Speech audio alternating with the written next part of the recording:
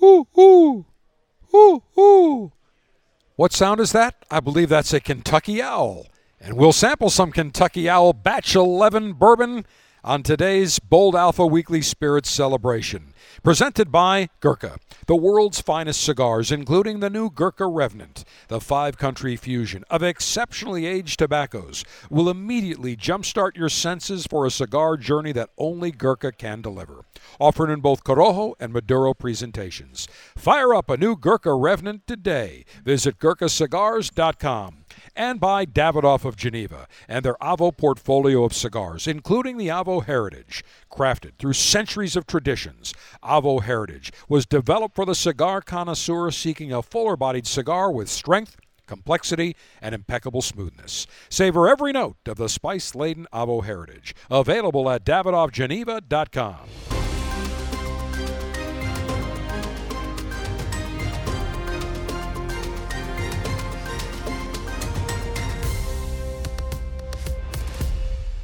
Today, the owl takes flight on our Bold Alpha Weekly Spirits Celebration from the Corona Cigar Store and Lounge in the cigar city of Tampa. Cigar Dave, your global five-star general alpha male in chief, front and center, along with Tommy Diadio, our resident sommelier, senior executive VP of the Corona Cigar Store and Lounges in Orlando, Tampa, and soon Sarasota. Tommy, Kentucky Owl.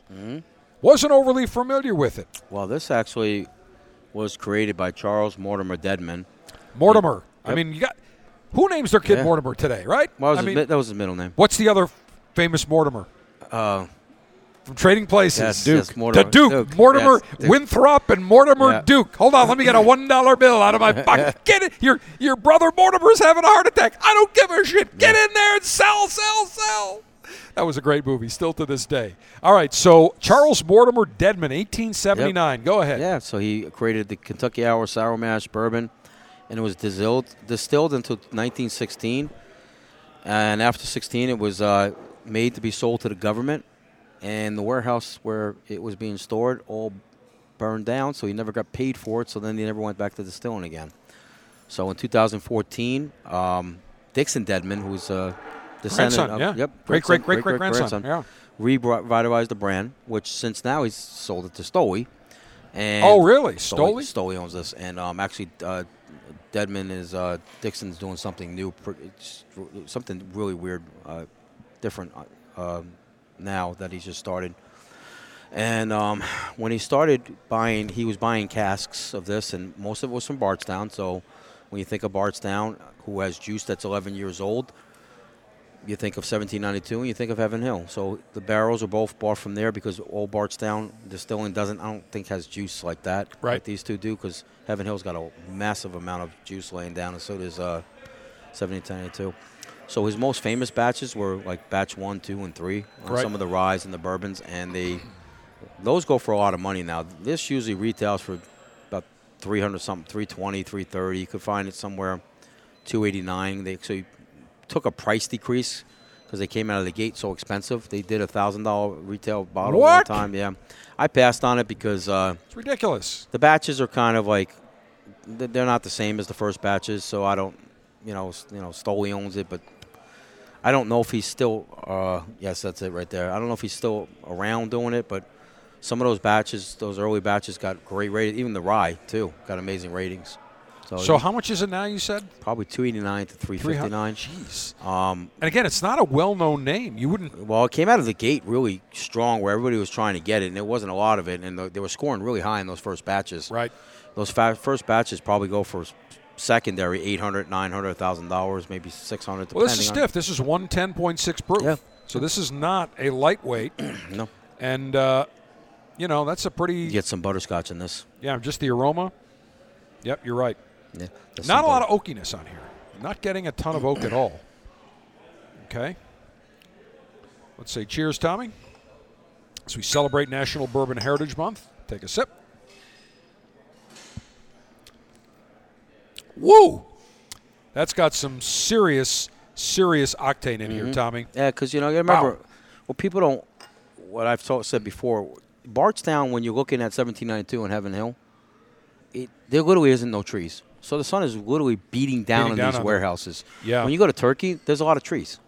Right. So that shields them from getting, the sun pounding on them.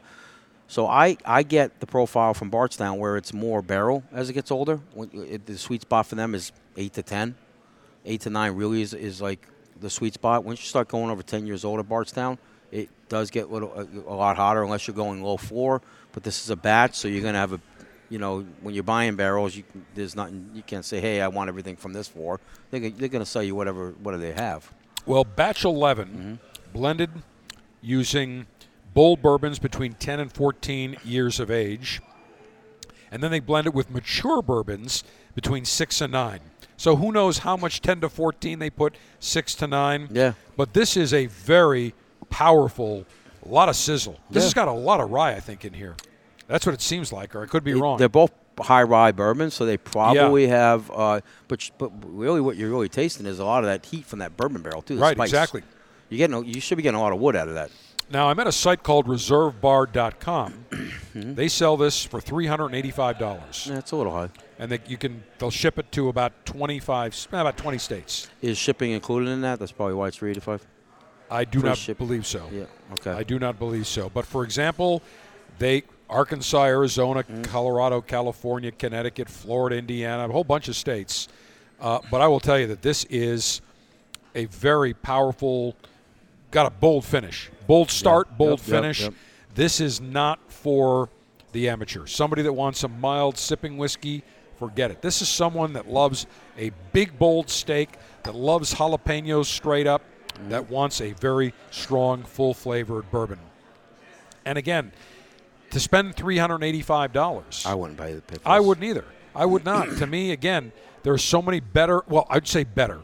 I would say that there are comparable full-flavored bourbons and whiskeys in the $50 to $60, $70 price point, $100 price point. But this is pretty stiff. You're talking almost $400 for this. Did you like the Knob Creek 15 better than this? I did. Yeah. I did. I probably would agree with you. Yep, exactly. How much of this do you sell, Tommy? If it was the lower batches, they wouldn't last on there. It sells, but it sells slow. Pretty powerful. Huh?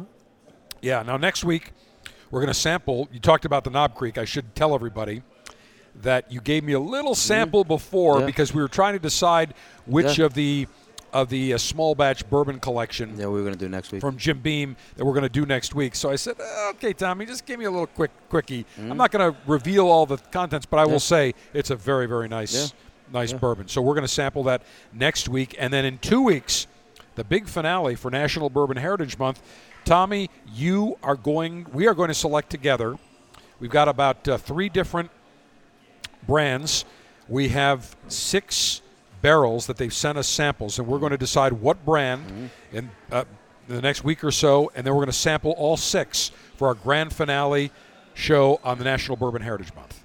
Okay. So, Tommy, give us the brands you're thinking about. I can see if I get a Knob kit.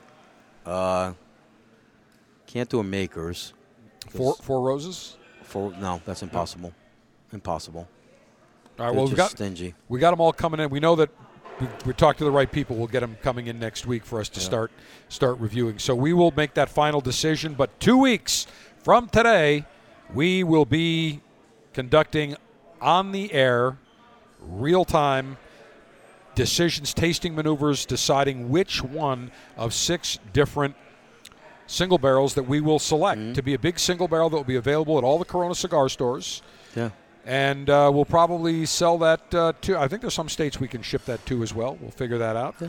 But I am very excited about that. I know I've gone through the process, and it's amazing how everyone has a unique, taste. Yeah. Same juice, different barrel, different place in the rick house, different temperature. It's amazing. No 2 are exactly the same, and that is the fun of it. All right, Tommy, great selection. Little steep, but great selection nonetheless. That is the Kentucky Owl Batch 11 Kentucky Straight Bourbon Whiskey. For Tommy Diadio, Cigar Dave the General saying cheers, live it up.